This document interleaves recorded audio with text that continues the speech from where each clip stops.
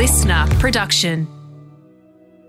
I still find myself in situations like that when it feels really difficult to say no, which is why it's like my favourite thing ever when I see young girls saying no, because it should be their favourite word.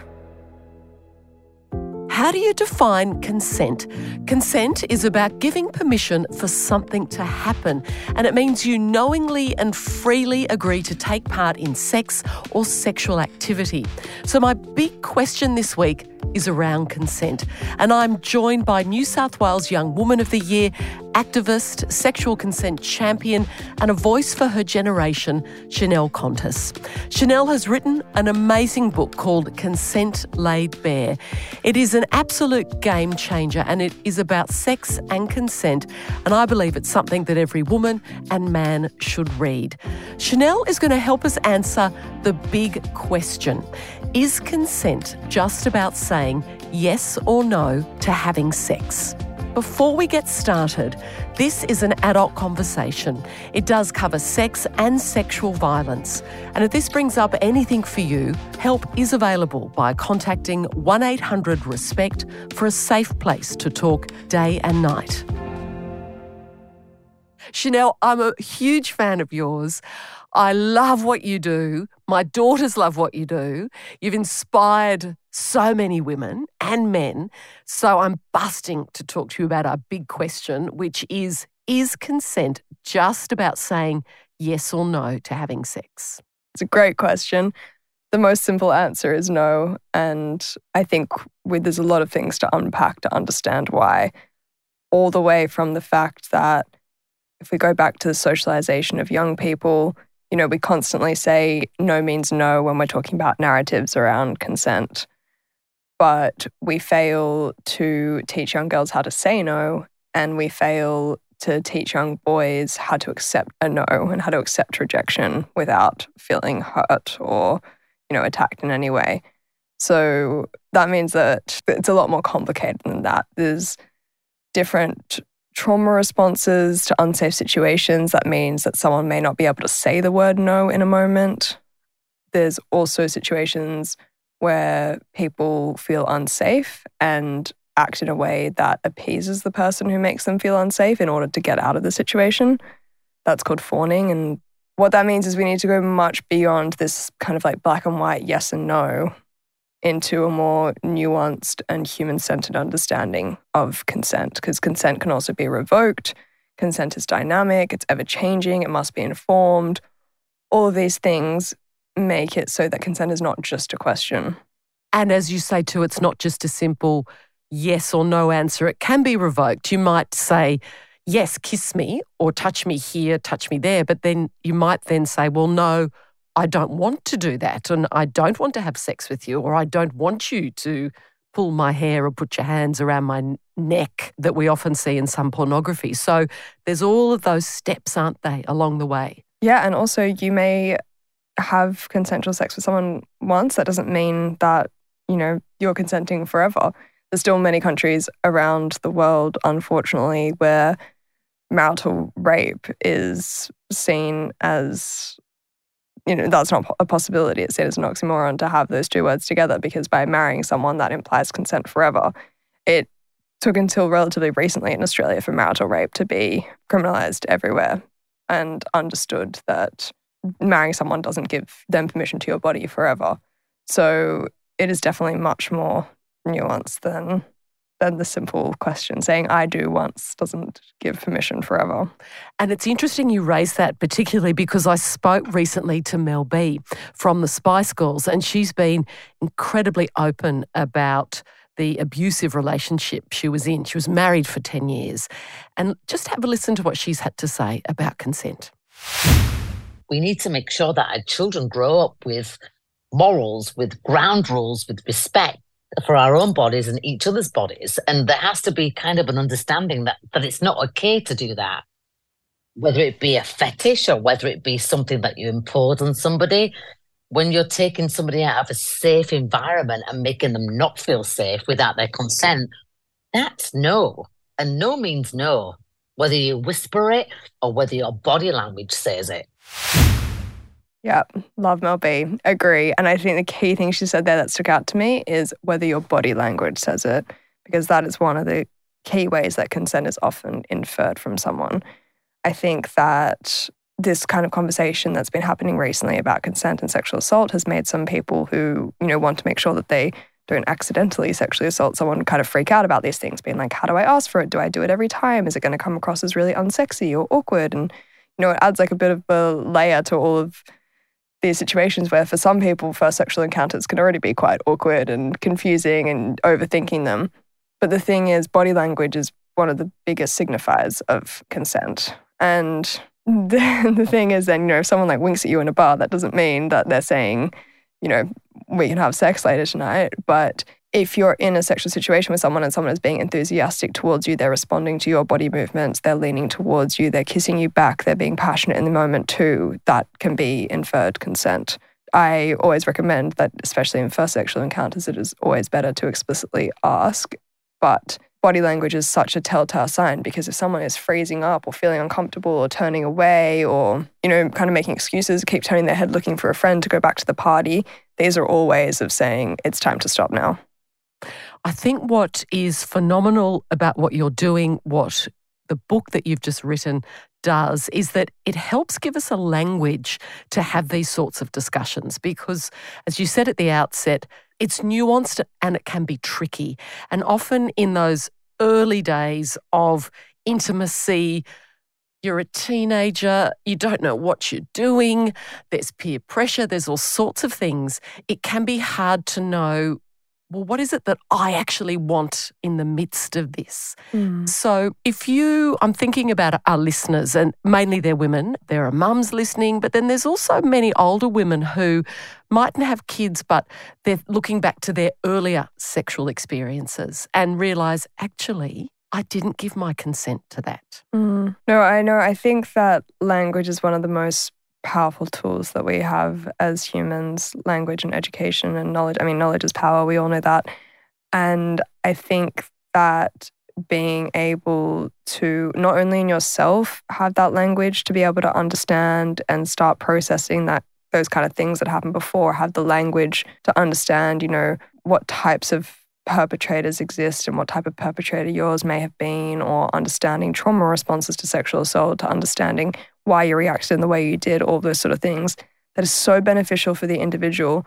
But what is even better is if the people around them also have that language, so that when they do try to explain things to people, they're not getting backlash about rape myths or victim blaming or slut shaming of all these things back. It's more understanding how these situations can occur so easily unless we try to prevent them, and ensuring that they have the space to speak to people around them about that. And how we can prevent them is by what you have made happen. And there are very few people who can say, I've changed the world. And you have, with your Teach Us Consent program that is in schools now. Yeah, that's very exciting. Yeah, so in February 2021, I started a petition for consent education to be mandated in the Australian curriculum. And because of 50,000 Australians signing the petition and almost 7,000 young people posting their stories of sexual assault in the form of testimonies anonymously on this website, it gained the attention of policymakers and politicians around the country.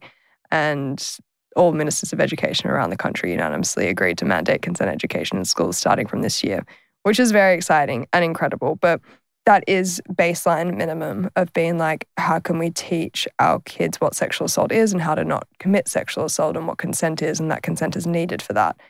But we need to, I think, as a society, take a step further to think about, well, what's the ideal of sex? What's healthy intimacy? How can we strive towards a world where mutual pleasure is the norm, where communication is the standard practice, and that sexual assault wouldn't be something that could occur easily, but it would have to be an anomaly that someone is actively trying to do in order to do it. I'm very much of the thought process that the vast majority of instances of sexual assault in Australia are preventable with education. And as soon as I heard this stat, it made so much sense to me. It was kind of like, I guess, intuitive to me to know this already, but it was really powerful to hear that the most likely demographic to perpetrate sexual assault in Australia is a 15 to 19-year-old boy. And when you think about that, you're like, well, let's guess who the most likely victims are probably going to be then. their sexual partners or the people around them. And that is obviously heartbreaking, but I'm also quite optimistic about that because I think we have such an opportunity to change that, because these people, that demographic, pretty much all of them are children, they're under the age of 18. They are so influenced by culture, and our current culture allows sexual assault and sexual harassment and misogynistic comments and these gendered norms and a very strict gendered power hierarchy to thrive. But we can so easily flip the switch on that with the way that we have these sort of conversations, the way we teach empathy, the way we teach gender equality, the way we explain that rapists are not some anomaly scary guy who, jumps at you on the street. And who you don't know, who's the psychopath. I mean, that's really that figure that you say about 15 to 19-year-old boys. It's someone that you know. Yeah, it is. Or one of your friends knows. Yeah, I mean, I truly think that most of those instances are perpetrated out of ignorance, a lack of education, and a lack of awareness around these things, because we can't forget that the main form of sex education for that same demographic is mainstream pornography, which is almost always degrading towards women, does not exhibit any form of consent in it, is often quite violent towards women as well. And that is the normal. Pornography is a very dictating force on our psyches, on our subconscious, and it's the only form of education for a lot of young people on these sort of topics. So we need to really strongly counteract that narrative. So how do we do that? And I think what I found, for me, there were lots of light bulb moments reading your book, but one that I found especially refreshing was that you're anti-porn. Yeah. You sort of say, basically, if you're going to watch porn, that's anti-feminist, because the porn that people are consuming, you don't know if it's consensual, you don't know if they're paid well, and that they depict violent imagery. And as you say, that is not what sex is. And how, though, apart from, I tell my daughters, porn isn't sex. They're like, yes, Mum, we know, you've told us many times. But not everyone is having those conversations. And often I think as parents of daughters, we have conversations, but I wonder if enough parents of sons have those conversations. I don't know. I think we definitely need to have them more, because I think there's also two layers to this. There's porn literacy in the sense of, telling our children that this is not realistic, this is scripted, this is not what sex is supposed to be like. An analogy I always use is allowing children to learn sex from watching pornography is the same as if we allowed them to drive by watching Formula One, and think about how dangerous the roads would be if that was their driving instructing school. How can we, I suppose, in a way, get through to young men? Because I've heard just sort of anecdotally when, there might be talks at schools about consent to boys' schools or male environment, that essentially they laugh. They pay lip service to it in the sense they're there listening but not really, and then they laugh afterwards and think it's a joke. How is it that we can change that kind of mindset around it? Well, I think even if the boys kind of laugh and snicker about it, I still think they listen to it. I still think the information's coming through. It's quite rare for young people that authority figures in their life decide that they're going to speak to them explicitly about sex or consent. So I do think that their interest peaks regardless of the responses. And then I guess my other thing to that would be to say maybe it would be better then to have young people more peer-on-peer education, because I know when I speak at schools, I mean, I've obviously had a few, comments from boys and things like that and whatever, but they're really listening. They are engaged. And maybe it's because I am very explicit in my message and I don't beat around the bush, but... So what do you say to them? I just straight up, I have this slide that says blue balls are fake news. And I don't know, do you know what blue balls are? Of course. Yeah. For anyone who doesn't know what blue, I think unfortunately we all know what blue balls are, but it's this kind of pervading narrative that if a man is turned on and then does not ejaculate, he experiences extreme pain in his testicles, and they're called blue balls in youth. And when people used to talk about it when we were younger, it would very much be this thing that it was basically if you gave a guy an erection, you gave a guy an erection, whenever a guy had an erection and doesn't orgasm because you say you don't want to do anything, it's embarrassing for you to have done that. You gave him blue balls, you led him on and you didn't do anything about it. And whilst blue balls is a real medical condition, it has some name I don't know. It is, but it's so rare. It's so rare. Hello. What about having a blue vulva? Exactly. Could we have that? Well, exactly. In terms of, you can. So, funnily enough, the experience of females and males when they are turned on and do not ejaculate do not have a relief is the exact same form of discomfort. But the fact that blue balls pervades as a narrative is reflective of the male sexual entitlement to that sort of feeling, whereas women are very much conditioned to sit in discomfort. Our pleasure has never been centered in these conversations. So we don't complain about blue vulva, even though it feels the exact same. And anyway, I have a full-on slide that say like blue balls are fake news and you should just see silence in the room, and me being like, telling someone that you're giving them blue balls is a form of sexual coercion if you're trying to guilt them into a sexual activity to relieve you of this. Go sort it out yourself. They're not laughing. They are listening.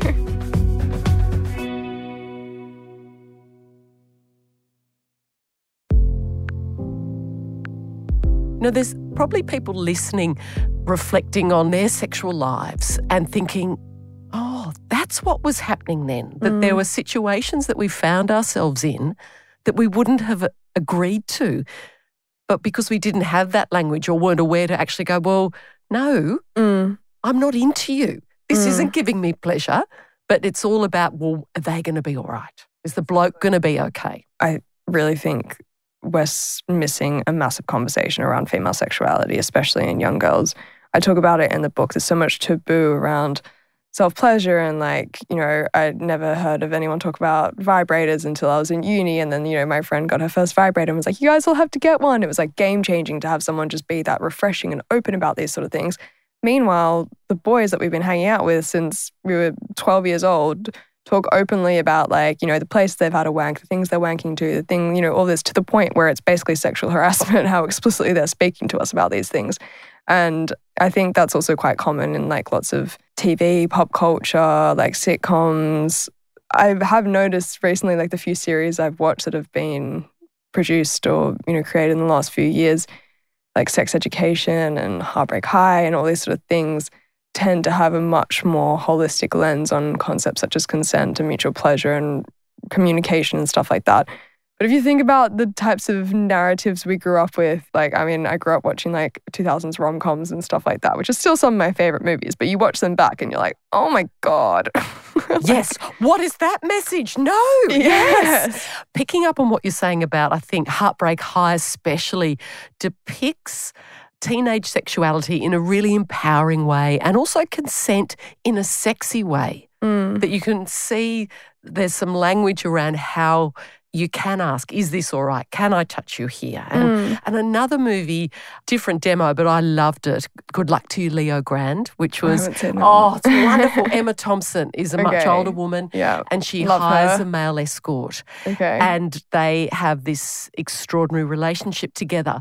But the way that consent is depicted within that is really beautiful. Okay. And I'll check that out. sexy. Yeah. I think it's important that we start exhibiting this way more often, because we exhibit the sex scenes all the time in movies and all the time in TV shows. We see them everywhere, and there's no reason that can't be scripted and that they can't be embedded in it to, again, exhibit and show young people how you're supposed to engage in these sort of things in a, normal way. And also to how you can change your mind. You might be thinking, yes, okay, I do want to have sex with this person, but then actually, no, I don't. So there are ways that you can change your mind and get out of that situation. Another thing that kind of resonated with me was when you talk about when you were living in the UK and you had done all of this work already around the teacher's consent, and then a man came up to you on the street and he wanted to take your picture for social media, and he kept badgering you about moving to here, to pose here, and he wore you down basically, and you were going, no, but then you're like, oh, okay.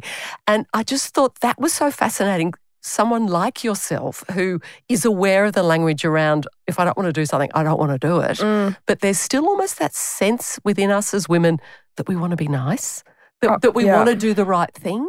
Yeah. And it's also, not. No, I think it's so subconscious in us because, again, it comes to the way we were socialized. We weren't socialized to say no, we weren't socialized to tell, to be rude. It's not seen as, ladylike to tell someone to F off or whatever. And to end that story as well for the listeners who haven't read the book yet, is that basically this man ended up getting me like a kilometre or two away from my house, and I had that moment of being like, how did I get here? I'm now with a strange man. And that's when I put my foot down and was like, I'm going home, like goodbye, and walked away. Even though he wasn't physically forcing me in any way to get there, it was just kind of like he kept asking and I felt quite bad saying no. And then I found out later, like quite a few months later, that he had done a very similar thing to another woman, but that had ended in a sexual assault. And in my mind, I was like, see, that's the exact type of way that behavior of him being persistent, not physically intimidating, not scary. Because the thing is, he looked like a completely normal, he was like a handsome young man asking to take my photo because he liked my outfit. He was like, oh yeah, compliment, whatever. I didn't want to do it because I was busy. But the whole point is, if he was like a really scary dude, I would have straight up from the get-go been like, no, I'm going home, leave me alone, I'm calling my friend, like I'm whatever. But because he seemed so normal and approachable and friendly, it didn't cross my mind to feel threatened by him. I know this, and I still find myself in situations like that when it feels really difficult to say no, which is why it's like my favorite thing ever when I see young girls saying no, because it should be their favorite word. Oh, and what I think as well is so hopeful, a reason to be hopeful, is I listen to my daughters and their friends speak, and they are far more articulate and stand up for themselves far more than I ever did at their age. Nice. And that's also very much because of you in giving them that agency and voice. And, I remember a time with Allegra, who's now 16, but this was when she was 14. She basically told these older men to F off, to stop sort of abusing her. She was just walking past them in Bondi. I'm only 14, you effing pedophile. And iconic from her. Yes, but to me the struggle was, though, when she told me that, I was very proud, but there was also a part of me that was frightened because I thought, oh my God, what if, okay, she does that, but what if they then turn around and are violent to her or do something else? And that's, I think, almost the rub where we want our daughters and our sons to stand up, but when they do that, I'm still as a parent fearful of what those consequences are. It's such a good point because it is so true, and it is the reason why we stay silent so often when in London, it's very common to get kind of like harassed in the street, and I understand now, but I remember in the early days, I would just kind of like walk home, head down, not say anything, even though I do want to turn around and say what Allegra said and tell them to, but it's dangerous to do that. If you're walking alone at night and a man harasses you, it is dangerous to reject men. That's the whole reason that people freeze, people fawn, they try to appease the perpetrator to get out of the situation safely. And it is a really hard line of like wanting to stand up for yourself and ensuring your safety at the same time, which is why so many people go along with sexual acts just to get out of the situation alive rather than putting their lives at risk. Because the reality is that men can and do kill women who reject them or damage their egos. Not often, but, often enough. 1 man a week in Australia kills a woman, former ex-partner. And I think the way I personally handle that is, say I'm in like a crowded bar and someone grabs my ass, I will turn around and tell them, that's not okay. What are you doing? Like, I'll get someone, like, whatever, ask the security guard to kick someone out, things like that. If I was walking alone on the street, no, I wouldn't do those sort of things. If Allegra was in Bondi in broad daylight and there were people around, it's probably quite safe for her to say something like that. But if she was alone in the city and the only person around, then that is very dangerous. And although it's unlikely they would retaliate, it is still a possibility that we need to be aware of as women, unfortunately. That's what makes my blood boil. And it happens time and time again. With Giselle, who you've met, she's 14. There was a group of them leaving a friend's birthday party with parents, and it was sort of in a very public part of Sydney, and they were leaving to walk to the car park. And this group of boys came up and started being really overly sexual and just being vile and rude and yelling at the girls. And the parents were there, but these boys still did not back down. And they had to call security. And so now the girls are wanting to do self-defense, which I think is great. They want to do that, but it makes me angry that we can't just go out and have As a 53-year-old woman, I think of things that I went through. I know for many of our listeners, there were things they've gone through. And then I think, are we still here? Yeah. Are there still things like this that are happening? Yeah, and also, like you said, I've met your daughters, and I'm thinking if a grown man's harassing them in the street, how far can self-defense go?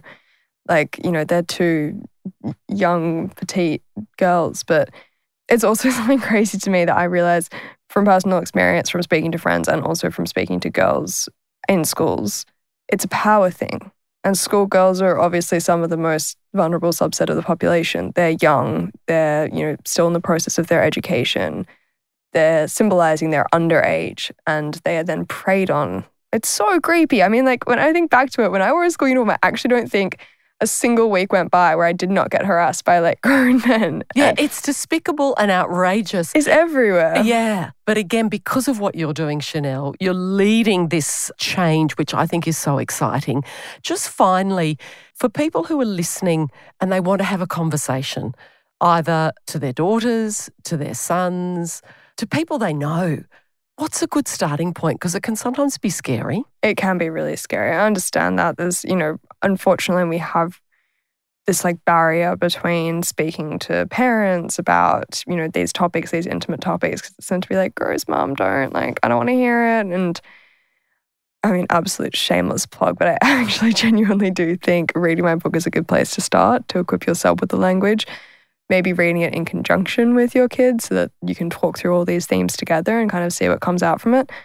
But then I also think a really good place to start is going into a conversation with your child, being willing to make sure that you will take on any feedback that they say in the conversation as well, because young people know more than anyone what's actually going on in their lives, what's actually relevant to them. Like maybe people are being warned about things that, they know very well now, and we actually need to have more conversations about technology-facilitated sexual abuse and like things like that may be more relevant to young people. So maybe a good place to start is saying to your kid, like, what do you know about consent? Like, what do you know about sex? And like, if you can fact check things, fact check them. If you don't know them, look them up. Making sure that there's no kind of false information. Like, do not be scared to educate yourself or say you don't know something, and don't let that put off the conversation.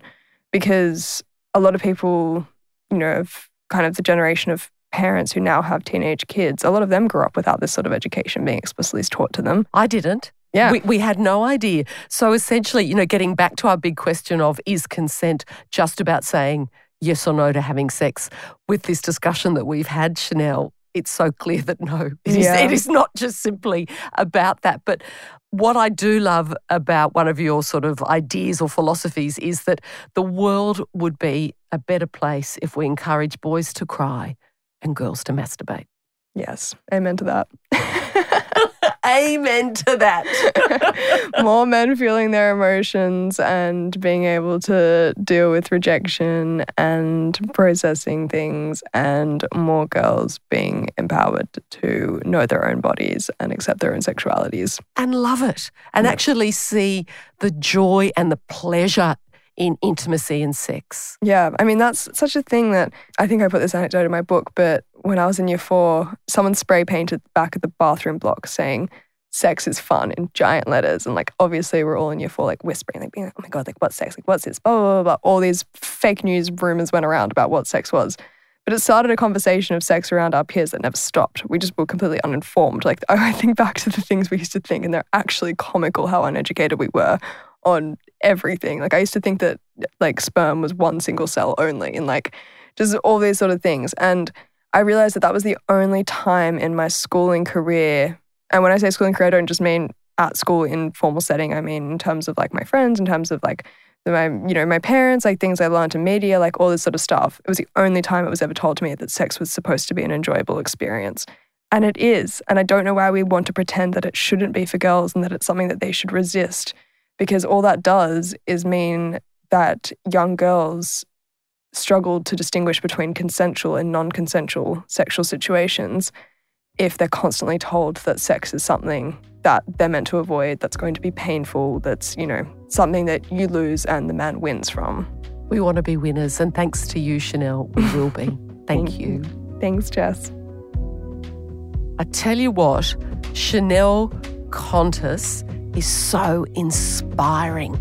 And I was lucky enough to go to her book launch, and I got quite emotional watching her talk on stage, and I just marvelled at how articulate she is and the change that she is making for so many of us. It's not just change for teenage girls, I think it's for all of us, for women and men of all ages. So Chanel's book, Consent Laid Bare, is designed to be read by anyone navigating those tricky complexities of desire and sexual consent in this age of entitlement. I really recommend it. There is so much in there, and I think if it is a discussion that you're thinking about having with your family, with your friends, even reflecting on what's happened to you in the past, there is something in that book for you. For more big conversations like this with Chanel, subscribe and follow the Jess Rowe Big Talk Show podcast. It means you'll never ever miss an episode.